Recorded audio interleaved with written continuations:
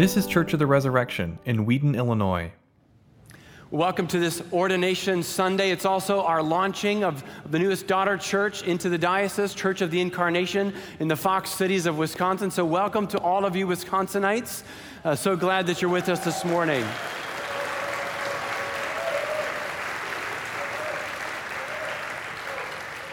Special welcome to the Magnuson family, uncles, aunts, parents. I see some of you here, and welcome to Church of the Resurrection. I remember hearing about Chad and Kirsten Magnuson months before they arrived. Amy Patton would flit about the office as she does in her Amy way and talk about the Magnussons. Oh, you're gonna love the Magnussons. And as they came and had more interviews, and I still had not met them, their reputation preceded them, and everybody is just agog over the Magnussons, to the point where I began to be jealous, and I just thought, how amazing can these people really be? I mean, come on. And then I met them, and I said, oh, Amy, you weren't telling the half of it. These people are amazing. I love them. Kirsten, you were here maybe 2 months, and I tell you the truth, she knew every person in this church. And not only did she know everyone in this church, you made everyone in this church feel like they were your best friend. And not only did you make them feel like they were your best friend, they actually were. I don't know how you have that capacity, but you are magnetic. People are drawn to you. You're drawn to people. And the best part about it is it's 100% genuine. 100% genuine. And Chad, meek and humble, unassuming when you first meet him until you realize he was like a 3-sport varsity athlete. You are the definition of meekness. You don't take yourself too seriously, but you take the Lord very seriously. You honor him in all that you do, and you take others very seriously. And it is your desire to love God, and you trust in him. And that depth of maturity, that deep bedrock foundation, what more could you ask for in a priest, people of incarnation?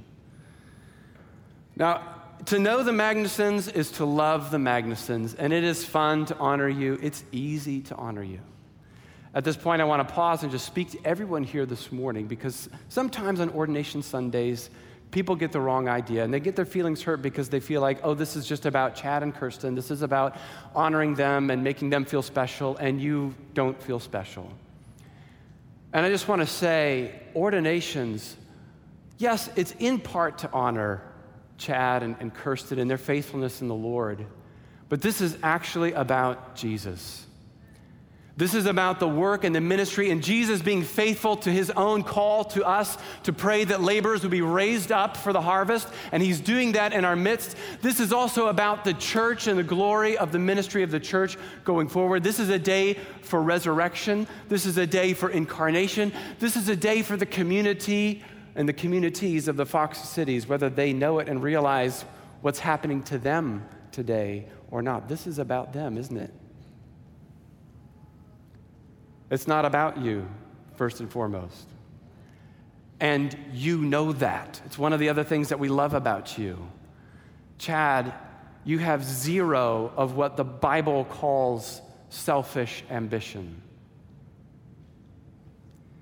And today, I want to call you, and Kirsten with you, and Drew, Ben, and Kiri, and all the founding members of Incarnation, but especially you, Chad, I want to call you to holy ambition. I want to call you to zeal. I want to call you to be hungry for the kingdom of God to come, for King Jesus to reclaim the Fox Cities, through you and Incarnation and every faithful gospel church that you're going to be partnering with. I do call you to ambition. I call you to holy ambition. And to be faithful to God's call that he's going to place upon you today, Chad and Kirsten, and all of you at Incarnation, I'm going to give you 3 things. First, expect to see Satan fall like lightning. Second, be ambitious, Chad, to equip the saints. Third, and this one's for the church, hunger for an encounter with the living God. So those 3 things. All right, if you're not open to Luke chapter 10, go ahead and grab your Bible or find one under a chair near you. We're going to be working through Luke chapter 10. Now, even though it's the 10th chapter out of 24, by this point in the story, Jesus is actually most of the way through his ministry. He's turned his face towards Jerusalem for the last leg of his journey. Most of his earthly ministry has already happened. And by this point, multitudes have gathered around him. Some of those multitudes have left their homes permanently to follow him around Judea and Galilee. So, of course, we think of the 12 disciples, but there's also, out of that ring, there's another ring, the 70, or perhaps the 72, who also were following Jesus full time. And it's in this chapter that Jesus sends out the 70. It's his desire, as he's going towards Jerusalem, to cover as much territory, to get to as many towns as he can, to sweep the promised land one last time before he completes his mission in his death and resurrection at Jerusalem. So he's sending the 70 out on a short-term missions trip. And he's saying to them, you've seen what I've done, now you go and do the same. And they come back and look at verse 17. The 72 returned with joy, saying, Lord, even the demons are subject to us in your name. And he said to them, I saw Satan fall like lightning from heaven. Behold, I have given you authority to tread on serpents and scorpions and over all the power of the enemy, and nothing shall hurt you. So expect to see Satan fall like lightning. Now, if you're wondering what does that verse mean, some have said, well, it refers to the time long, long ago in the ancient, in the beginning of days when Satan fell and Jesus was there and he saw it. But most commentators, and I agree with this, said no, Jesus is referring to something that is happening contemporary to that moment. Jesus is seeing something happen in the spiritual realm then. He's seeing Satan fall from heaven. Now, the word heaven is sometimes confusing. We think heaven as being the place where God lives, but in the Bible, sometimes you see the word heaven and it merely refers to the sky or the air. And in the ancient worldview, the air, the sky, was the realm of angels and spiritual beings, both those that were loyal to God and those who were fallen and false. They lived in the air. The earth was the realm of human beings. The air, or the heavens, was the realm of spiritual beings. The Bible also tells us in 1 John 5 that the whole world is under the dominion of the devil, that under sin, he is called the prince of this world, or sometimes the prince of the air. So it's likely that what is happening is as Jesus is sending out the 70, and he's back praying for them, he's having a vision where he's seeing Satan removed from power over the towns where his disciples are going. Satan being removed from power over the individuals who are receiving the ministry of the healing of the sick, the casting out of demons, and the proclamation of the good news. Jesus is either having a vision of this as it's happening, or he's simply aware in his spirit that that is what is happening in the spiritual realm at that moment. That's what it means when he says, I saw Satan fall like lightning. So we can assume that Satan has power over the Fox Cities of Wisconsin, that there's a way in which he's reigning in the air over that region and over individuals who are enslaved to him. Expect that you will see Satan fall and be removed from power over the Fox Cities and over individuals who are subject to him now.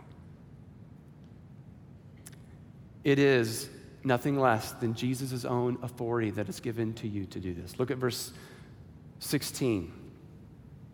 Well, look at 19 first. Behold, I have given you authority. What kind of authority? Now bump up to 16. Jesus tells them, the one who hears you hears me. The one who rejects you rejects me, and the one who rejects me rejects the one who sent me, referring to his Father. So whose authority? Jesus' own authority. He's giving to you to do this work. Back now to 19. I have given you authority to tread on serpents and scorpions and over all the power of the enemy, and nothing shall hurt you. Consider those words, people of God. I have given you authority over all the power of the enemy. When you operate in the power of the Holy Spirit and in the name of Jesus, there's nothing that the devil can do that is more powerful than the name of Jesus.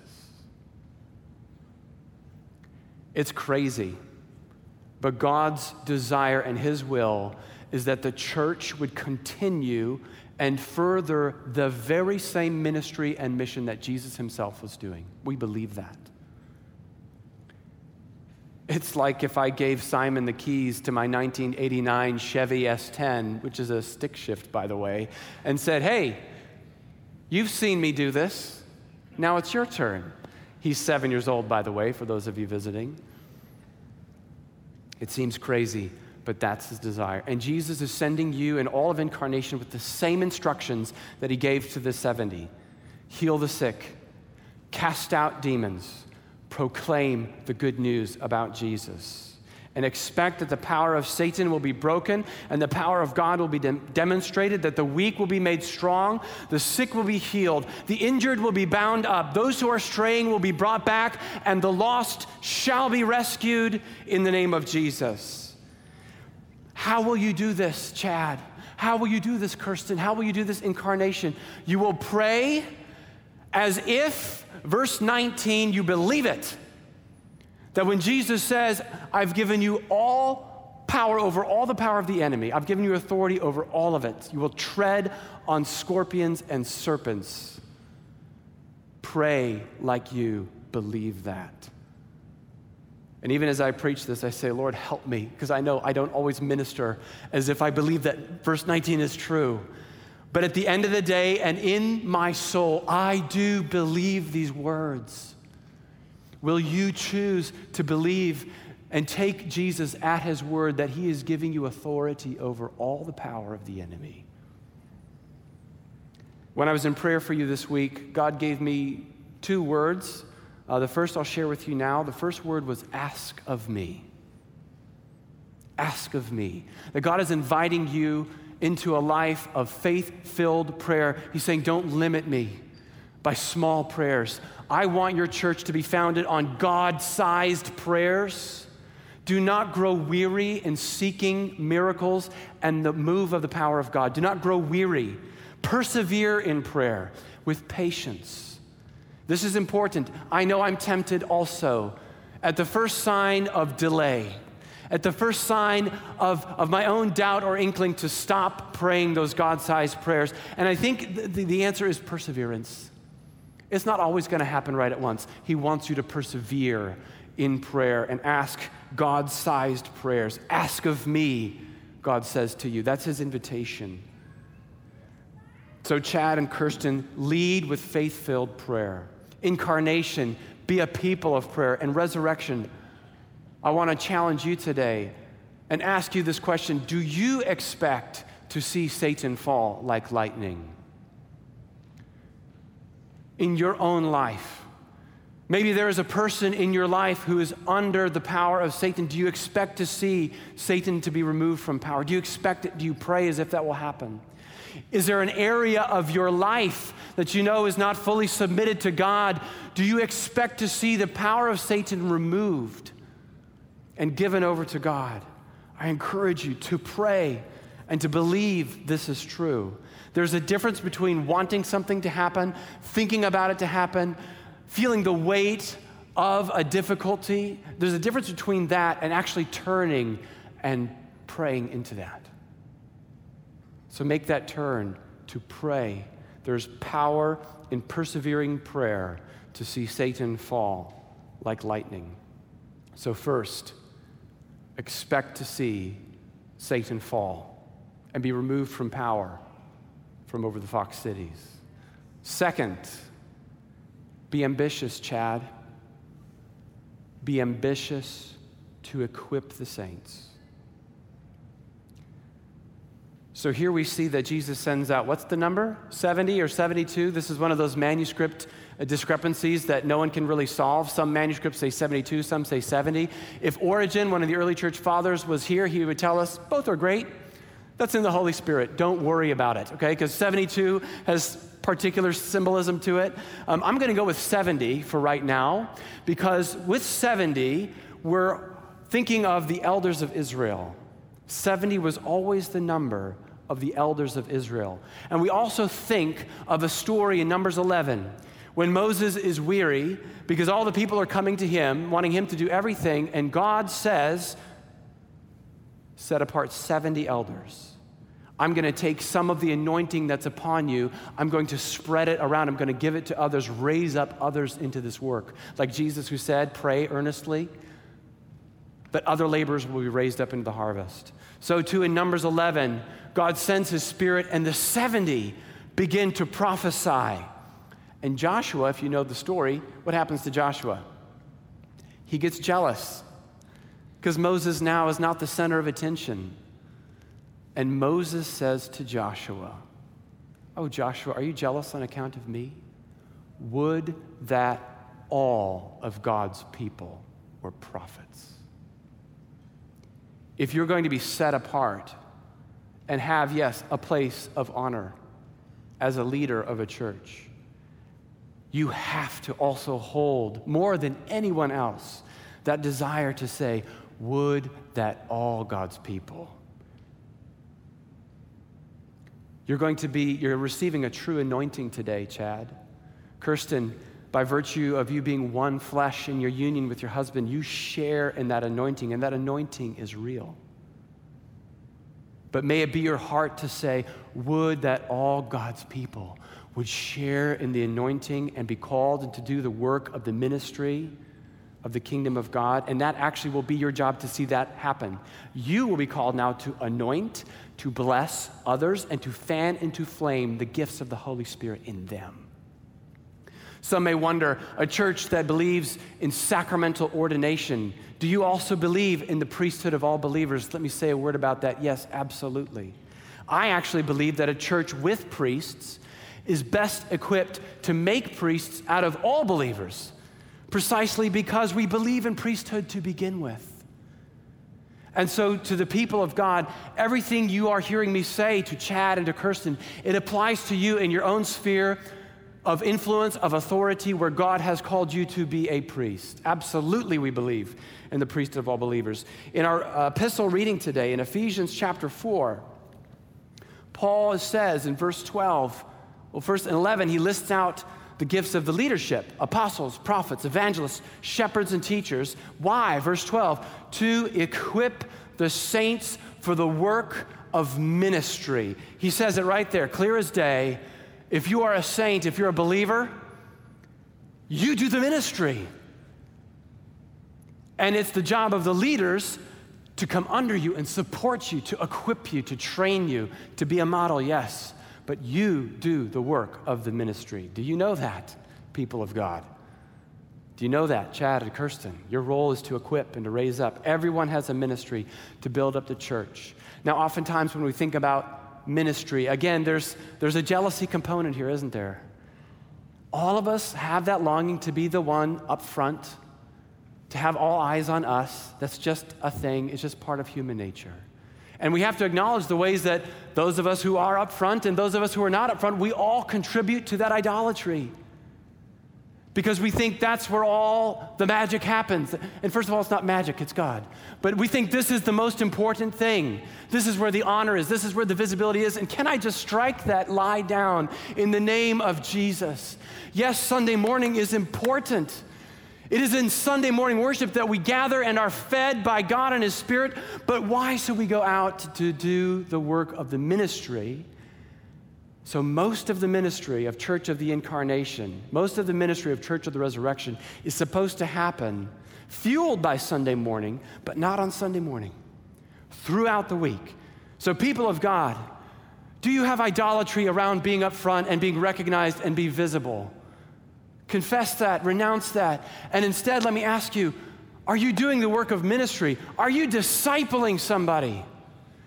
Are you showing someone in your life how to follow Jesus like you follow Jesus? Are you doing that? That's what you're supposed to be doing. Imitating you as you imitate Christ. Chad and Kirsten, hold this in your heart and never forget. It is your job, and be ambitious to equip the saints. You'll equip them by being an example to them, like we said, imitate Christ, or imitate me as I imitate Christ. The more you grow in Christ likeness, the more healthy your church is going to be. Not just by example, but you also equip by teaching. All right, so in the rest of Ephesians chapter 4, the part that we read, Paul goes on to say the goal of this ministry of the building up and equipping of the saints is to attain knowledge and to be guarded against the wind of doctrine. Doctrine means teaching, so false teaching. So have knowledge of true teaching of the Lord. Be guarded against false teaching. He's saying your job, Chad, is to build up your church by speaking truth. That's teaching the Bible. And I want to call you today to equip the saints by the word of God, by being a man of the word and trusting in the authority of the word. It is good to be equipped and trained in theology, in leadership. There are so many podcasts out there about healthy spirituality. Of the making of many podcasts, there is no end, and much listening wearies the body. Amen. And they're good. They're edifying. But there is no replacement for the Word of God. And people of God, you have a ministry as well. I hope you're hearing that. Your ministry is so important that I want to say to you also, you cannot listen to all the podcasts. They're good. They're edifying. You cannot possibly listen to them all. And if it's the end of the day and you're tired and you have a chance between listening to a podcast or diving into the Word of God for yourself to hear God speak to you, you know which one you ought to pick. Your ministry depends on it. Of the making of many podcasts, there is no end, and much listening wearies the body. As edifying as they are. And I want to say a word here about Canon Stephen, who has a wonderful podcast, by the way, Word and Table. You should absolutely check it out. It is terrific.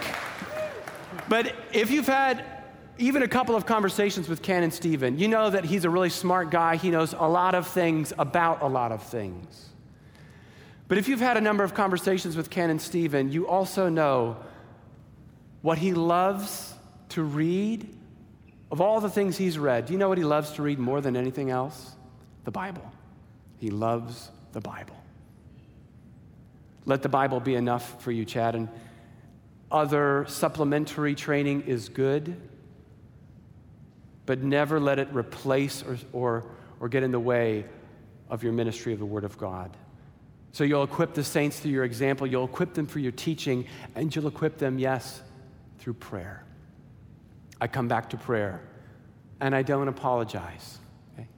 Jesus didn't say one word about how to preach well. We have nothing from him about how to preach well. He said many words about how to pray well. You want to equip the saints? Be a man of prayer. It should be in your job description. It should be part of your full time. It should be part of those hours of the week to be in prayer, soaking in God's voice. The standard paradigm for this is the contemplative and the active. The contemplative is that Mary sitting at the feet of Jesus. The active is the Martha getting ready for the dinner and hosting. And both are important. But Church of Incarnation, you need your priest to have the space. You want him to have the Mary time, the contemplative time. Want that for him. Encourage him in that. And yes, you want the Martha time where he is caring for your needs and helping you and doing the work of leadership that is also important, but there has to be a balance, and I'll tell you which one is harder to preserve. It's the Mary time. Be a man of prayer, listening to God's voice, and it's in that place of prayer also, the special kind of prayer that makes a priest is intercession, where you stand before God and you're lifting up the people of God. And now again, to all the people of God, you want to be a priest? Do you want to exercise the priesthood of all believers? Intercede. Pray for the people in your life. The priests of the Old Testament facilitated bringing the people to God through the sacrifices. They lifted the people up to God. Now we do that work in prayer. We lift people up to God when we pray for them. There's no more important work for a priest to do than intercession. If you want to be a priest like Jesus is a priest, what's the one way that he's exercising his priesthood right now? He's praying for us. Equip the saints by example, by teaching the Word of God, and by being a man of prayer, especially that you intercede.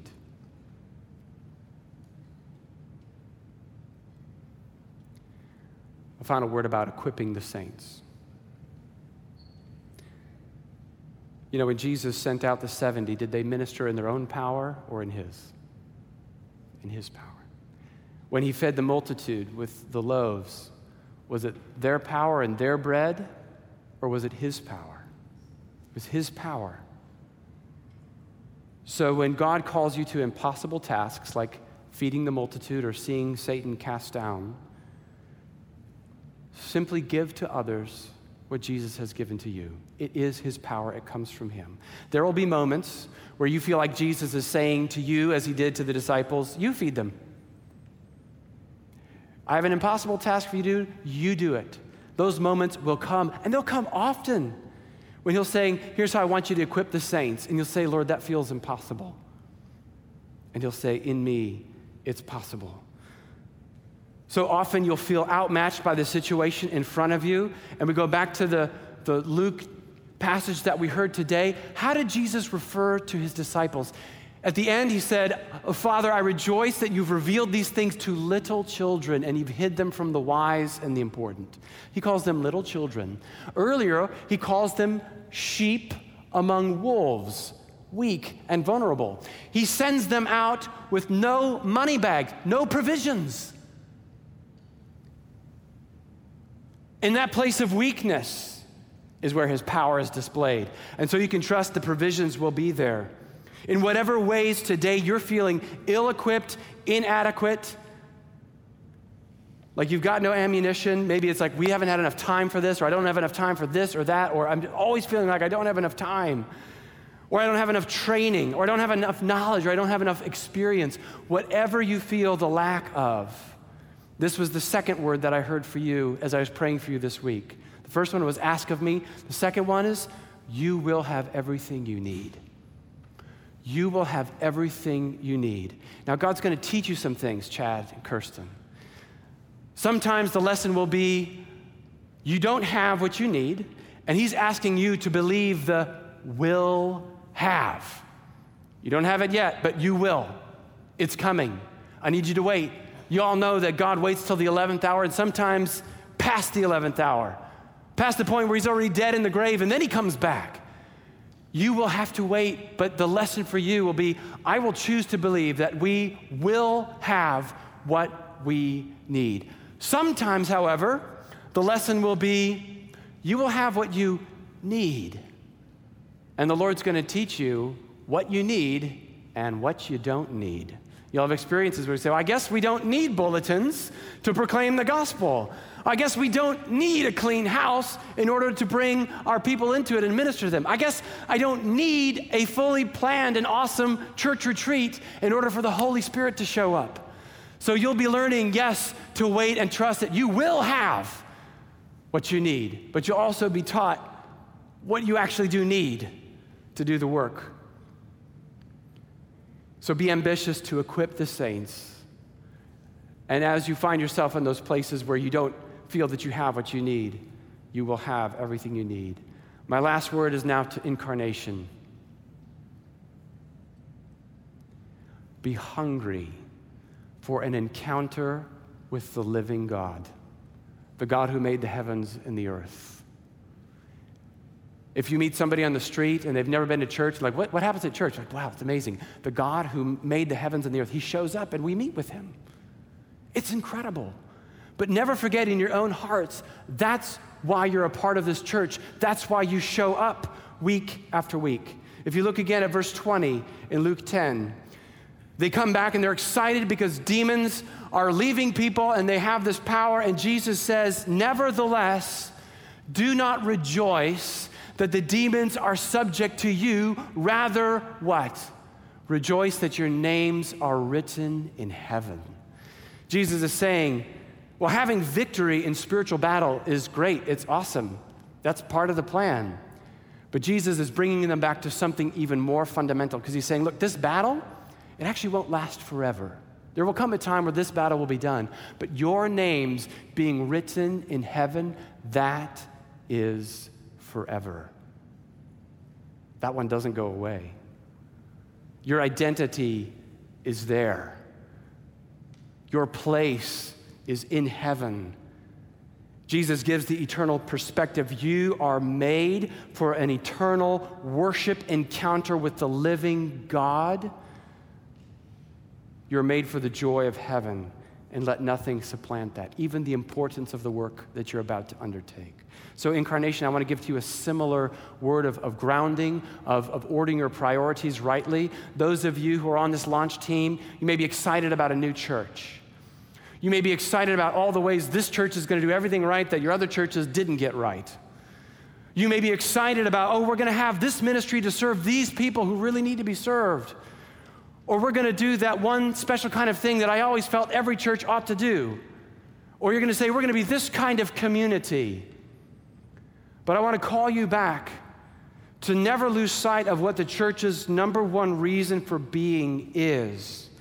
It is to have a word and sacrament worship encounter with the living God week after week and to be transformed into his likeness by worshiping him. You are what you worship. So don't rejoice that you have or might have this or that ministry. When you're dreaming about all the things that your church could be, don't forget, number one and the top priority is that you come every week with your brothers and sisters to worship the living God. And now that brings us back full circle. You want to see Satan fall like lightning and be removed from power over the Fox cities? Worship the true and living God. The more you worship him with full heart, soul, mind, and strength, the more you will see the power of the evil one fade away. And may we see God's kingdom come. In the name of Jesus, be glorified through Chad, Kirsten, all the Magnusons, and all of incarnation. We pray in Jesus' name. Amen. Thanks for listening. Our vision at Church of the Resurrection is to equip everyone for transformation. As part of that vision, we love to share dynamic teaching, original music, and stories of transformation. For more of what you heard today, check out the rest of our podcast. To learn more about our ministry, visit churchres.org.